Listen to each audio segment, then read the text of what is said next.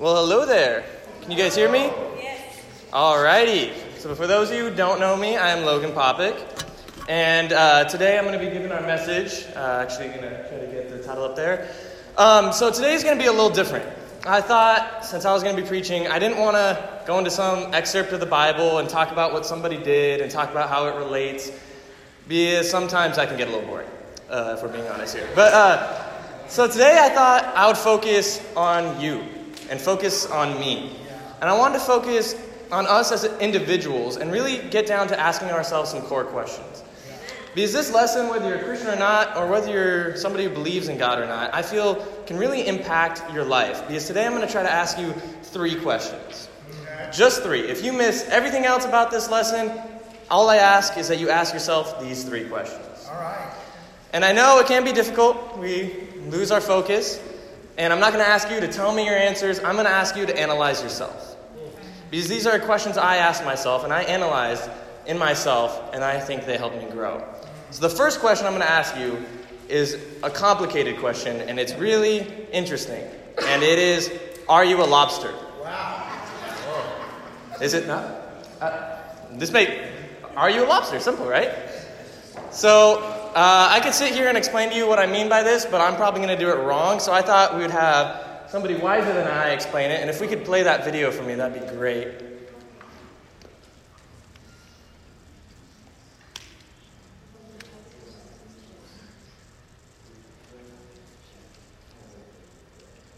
Whoop.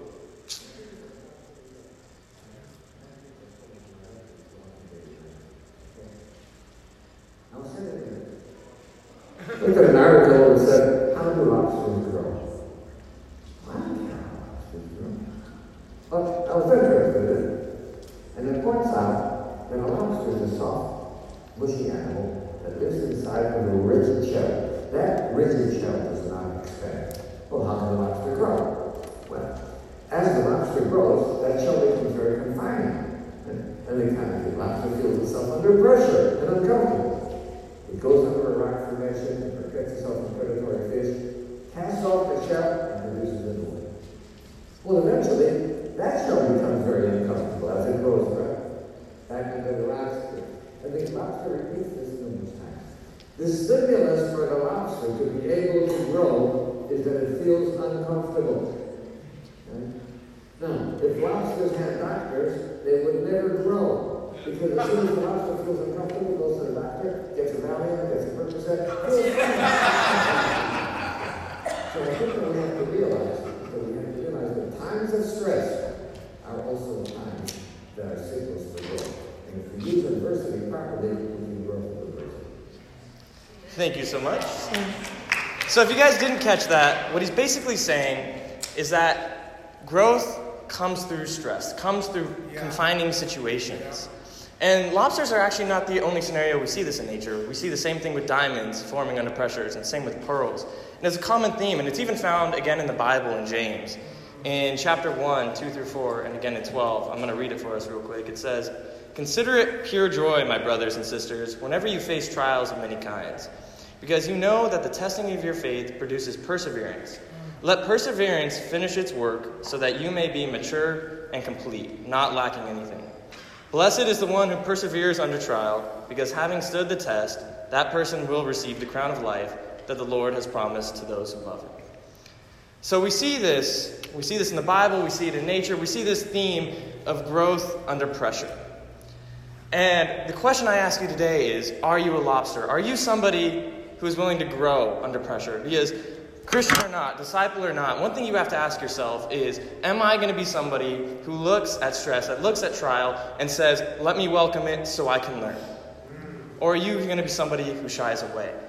Are you going to be somebody who pops that Percocet and says, I can't take it anymore? Because this is a question we all need to ask ourselves. We all have our own sob stories. We all have our own trials. I had my own at 12. For those of you who don't know, I had an alcoholic mother. And I had to grow up with that. And I had many conflicts and trials and things like that. And it taught me that I needed to grow from those situations. Not that I need to use them as an excuse. But it was an opportunity to learn, an opportunity to mature, an opportunity to not make those unwise decisions. So I asked this question because I was asked this question recently in English. I was asked, are you a lobster? And I watched that same video you just watched, and I told myself, absolutely I am. I thought immediately to this passage of James, I am a lobster because I look at trial and I say I'm going to grow. I did it with that trial in my life. I can do it with anything. But immediately my words would be tested. Immediately after that confidence, I'd be shooken real quick. Because I got a new trial on my doorstep right after. The trial I faced was a trial of time. I was given more on my plate than I had had in a long time. For those of you who don't know me, I'm a pretty decently academically smart person, but I take a lot of time off. Yes, you do. I pushed myself my first 2 years of high school. I did as much as I could and went to as many honors and things as I could. And I really pushed myself. And then after my sophomore year, I really let off the brakes. I was like, you know what, I'm chilling.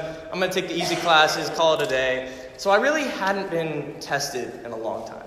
I really hadn't had to struggle in a long time. I'd really just been doing the bare minimum. And this week, right after I wrote that sentence, I got assigned a 6-page essay and then a 4-page essay, which would later be redacted, and I have to write another 4-page essay. So about 15 pages. And as a writer, it took me about 3 months to write 10 pages. And I had to write these 15 pages in 4 days. So I was not prepared, and I was not willing. And then I had calculus, then I had chemistry, then I had a chem lab, a chem test. I was starting my work. I had to go to court for 2 tickets. And then I was going to preach this lesson, and I was like, when am I going to do all this? And so I got challenged. I got challenged in priorities. What am I going to make time for? Who am I going to make time for? When am I going to get things done? What am I going to cut out? Because we have to ask ourselves those questions. I was given these tasks, and I had to make the choice of what was I not going to do? What was I going to do? What was I going to put first? And luckily, that trial ended up bettering me. It ended up teaching me that I could prioritize, that I could accomplish this task, because I needed that going into the semester, because it's going to be a lot more difficult for me. I needed to know that I could do school, that I could do work, that I could do church, that I could still have friends, still have family. I needed to know that I could balance all those things. And so this trial brought growth. But the problem with that is that trials don't guarantee growth. Trials give us the chance to grow. And I stress the word chance because there's an important part in this James passage that says perseverance finishes its work. It doesn't tell us that once you go through a trial, you're fine and dandy, you're going to come out great the other side. We need to persevere through our trial. We need to succeed. We need to strive. We need to have the drive, the passion to complete that trial. Because a trial isn't easy. That's why it's a trial. It's supposed to be difficult. It's supposed to challenge you. It's supposed to be a win and lose scenario. So my question to you after Are You a Lobster is, what is your drive? What is your purpose? What is your why? Because anything in life, anything you want to succeed in, anything you want to challenge yourself in, needs a why. Because you're not going to succeed in anything if you're just doing it for the heck of it. You're not going to succeed in anything just moving forward. You need a purpose. If your purpose is to go to the gym, but you don't know why you're doing it, you're going to definitely sit on that couch and not go anywhere. You're not going to get up at 3 a.m. and do something like that. You need a why. If your why is you need to be healthy and you are convicted by that and that is what you're choosing to do, then awesome, do it. So, in Christianity, you need the biggest why possible. The question is, why are you here today? Why are you sitting in this church? Do you believe in what is in the Bible? Do you have a reason for being here? Are you here because you know somebody else who goes here? Are you here because it's simply what you do? You're used to it. It's the 4 o'clock schedule. That's what I do. I show up. Or are you here because you have a real reason? You have a real purpose. Because let me tell you something. You're not going to make it through Christianity because you know somebody who's a Christian. You're not going to make it through Christianity because it's your routine.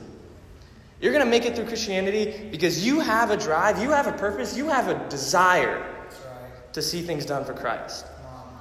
And that is the number one question you'll be asked as a Christian or as somebody who believes in God. Why do you believe in God? Why are you a Christian? I get asked that so consistently. I get asked that by my family. I get asked that by people I see at school, my teachers, friends.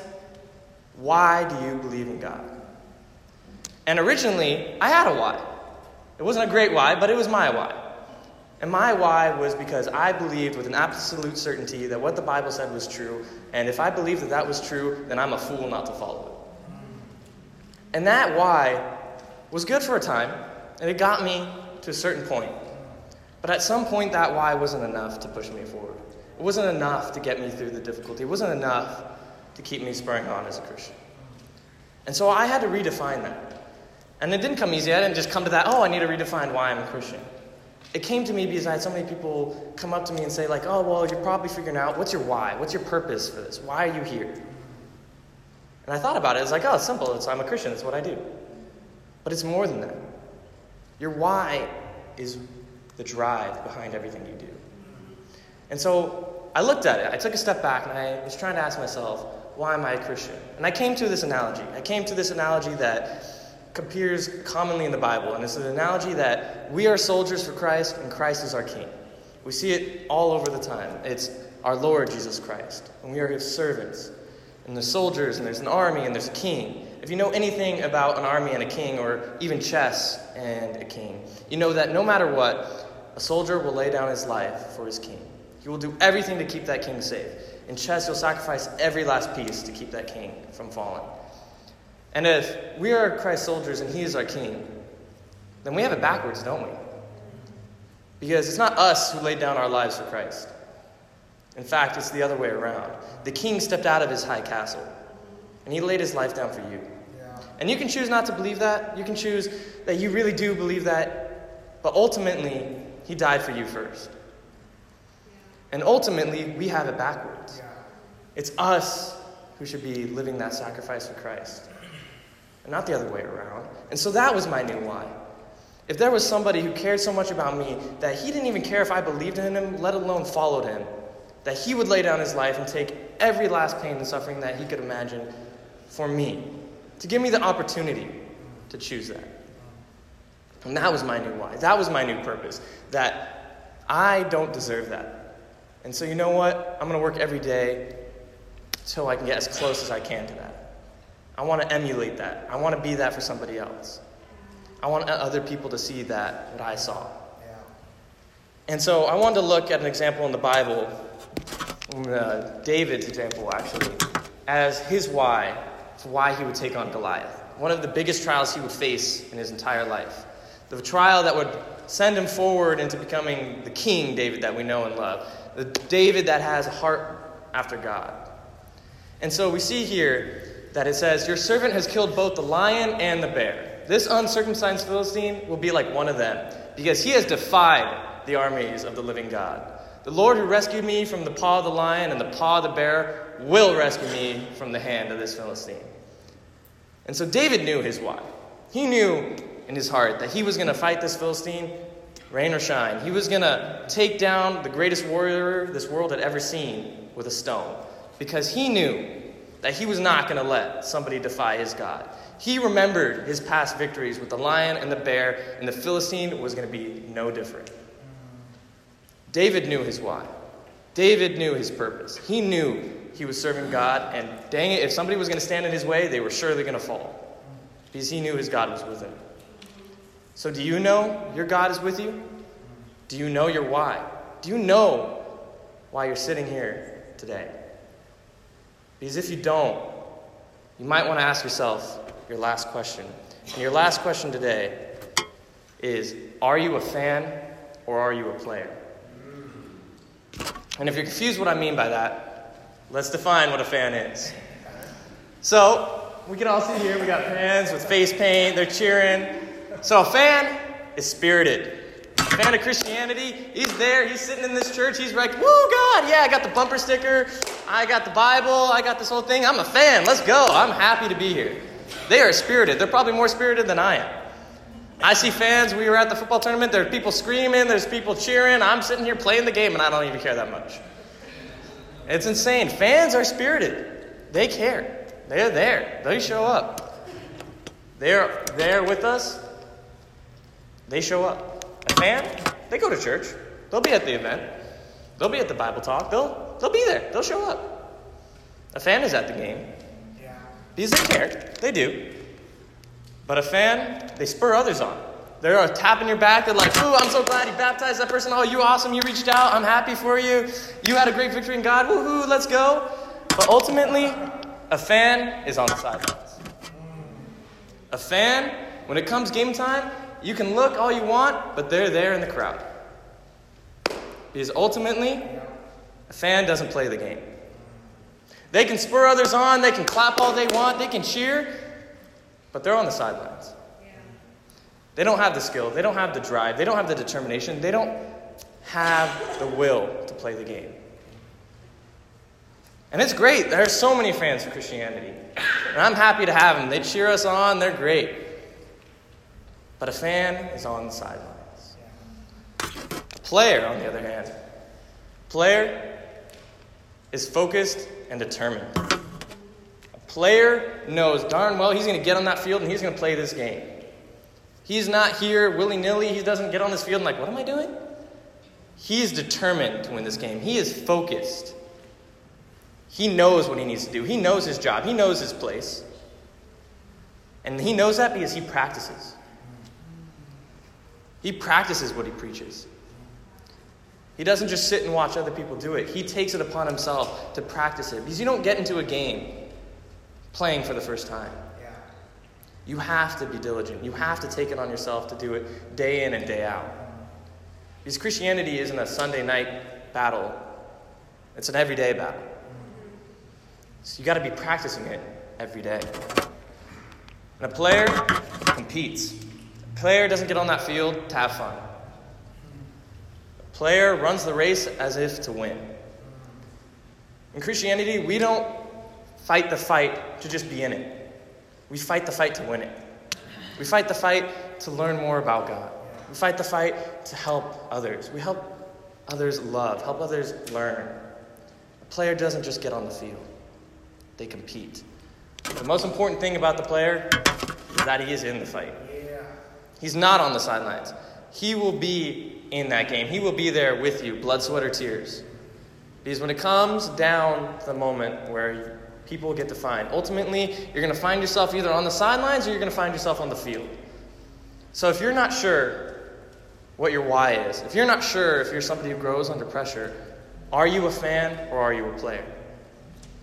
Are you somebody who's willing to step onto that field and say, you know what, I'm going to take this challenge. I'm going to fight this fight. Or are you somebody who would rather watch others do it because you're scared? It's not easy. One thing that stuck with me is I had a coach one time. I played football. I was in high school. I played what was called a corner, and that's the guy who covers the receiver, the guy who catches the ball. And so my job is basically don't let the guy catch the ball. Don't let him go downfield. And so one play happens. The guy throws the ball. It's like an 80-yard throw. I'm right there with the guy, and I just watch him catch it. I'm there. I'm ready to do what I need to do, but I just watch him catch it. And I tackle him afterwards. He scores a touchdown. And I come back, and I'm like, oh, this sucks. Because the coach I had is somebody who yells and screams and tears people's head off when they screw up. But when I got to the sidelines, my coach took me aside and calmly said, you know what, Logan? You're a great athlete. You know what you're doing. But one day, you got to wake up and play the game. And what he meant by that is I had all the tools to succeed. He wasn't faster than me. He wasn't bigger than me. He didn't know how to do something fancy that I didn't. He was an even match. But ultimately, my fear stopped me. Ultimately, the fear of screwing up is what stopped me. The fear of giving up that big play. So one day, I had to wake up and play that game. I had to wake up and realize that the difference between him and me was he was willing to take the chance to succeed. I wasn't. And so I had to ask myself, am I somebody who's going to wake up and play the game? And I had asked that to myself about 6 months ago. I was a fan. I was on the sidelines. I said the right things. I cheered people on. But I wasn't in the fight. I was scared. It takes a lot of dedication. It takes a lot of time. It takes a lot out of you. It takes a lot of conviction. So I was more than happy to watch others do it. I'm more than happy to help others achieve that goal. But not willing to do it myself. And I could see that in myself, and I didn't like that in myself. But I wasn't willing to stop it. And ultimately, I had to have a wake-up call. I had to ask myself that same question my coach asked me. And I had to ask myself, am I going to wake up? Or am I going to be comfortable? Because ultimately, I could care less if I'm uncomfortable. I could care less. I want to grow. I want to be the lobster. I want to know my reason why. I want to be in the fight. Because that's what matters. And I know it can be difficult. I know it can be hard. And I know it's not the most fun thing. But ultimately, I want to run the race to win. And I want to leave us with this passage in 1 Timothy. It says, "Fight the good fight of the faith. Take hold of the eternal life to which you were called when you made your good confession in the presence of many witnesses." So I want to remind you guys, whether you're a Christian or not, whether you believe in God or not, fight the fight of your life. Because you're only here for a while. You can stay as comfortable as you want, but that's not going to get you anywhere. It's challenge, it's growth, it's perseverance that build you. And so, even just looking at it from a person, looking at it from your own individual sense of being, are you somebody who wants to fight the fight? Are you somebody who wants to persevere? Or are you more than happy to sit on the sidelines and watch somebody else do it? So that's what I ask you today. Ask yourselves those 3 questions. Are you somebody who's willing to grow? Are you somebody who knows why? Why do you want to grow? Why are you taking on the task that you're taking? And are you going to be in the fight? Are you somebody who's going to stand up? Are you somebody who's willing to challenge themselves? Because that's what matters. Thank you. That concludes my lesson. I'm just going to pray us out real quick, and then you're all dismissed. If you want to bow your heads with me real quick. God, I just want to thank you so much that we get to come here, that we get to learn more about you, Lord, that we get to examine ourselves, Lord. I ask that please just stay focused on you, that we really be able to analyze ourselves, really be honest with ourselves with where we're at, God, that we just be able to really search our hearts, God, that we be able to come to you and just be able to be open with you, Lord, and just learn from you, God. I thank you so much for the people here, Lord. I thank you so much that we have so many people around us willing to help and willing to love, Lord. I ask that we just be able to serve you and be able to love you, Lord, and in your name, amen.